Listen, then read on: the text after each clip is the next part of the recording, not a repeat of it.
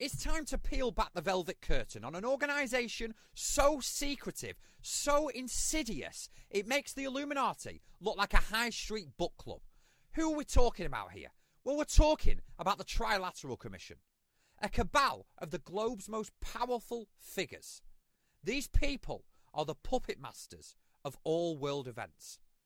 Picture this: 3 sides of a triangle: Europe, North America, and Asia Pacific. That is the playing field of this elite faction, folks. It is a triad of power brokers who convene in shadowy rooms, their fingers poised over the chessboard of global politics, ready to declare checkmate on your freedoms. These people aren't the run-of-your-mill bureaucrats. We're talking about prime ministers here, bankers, industrial magnates, all rubbing shoulders in a cosy club where the price of admission is control over nations. And what's their end game? A new world order, a one world government.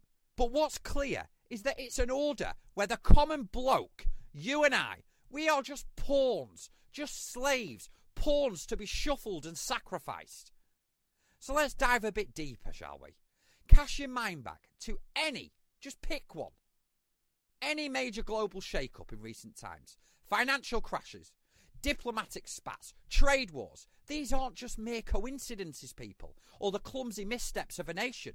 No, these are calculated, orchestrated, carefully choreographed moves by the Trilateral Commission in their dance of dominance. Take the 2008 financial crisis, shall we? While the world was reeling, losing homes and livelihoods, the Commission was playing a tune of consolidation and a power grab.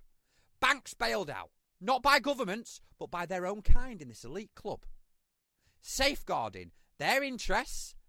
That's right, their own interests, while the ordinary man, you and me, was left to fend in the ruins. But here's where it gets really chilling. They've got their sights set on even more. Digital currency, global surveillance, all under the guise of efficiency and security. They're going to spin the yarn of progress, right? But what they're really weaving is a tapestry of total and ultimate control. Let's not fool ourselves here. The Trilateral Commission isn't some fucking tinfoil hat fantasy. It is as real as the nose on your face. And it's got fingers in pies that we haven't even heard of yet. And what's their latest scheme? Some say it's climate control. Other whispers about manipulating the very social fabric of our societies through media and technology. Would you believe it? It is all of the above and so much more. Everything is interlinked. These corrupt organisations don't operate alone. They're all connected. The Trilateral Commission, the WEF, the Council on Foreign Relations. And for those brave souls who try to shine a light on this, what happens to them? They're met with silence, discrediting, or worse, they simply vanish. Poof. Like a ghost in the fog. We must keep the torch of truth alight because these architects of manipulation cannot operate in the darkness. So keep your wits about you.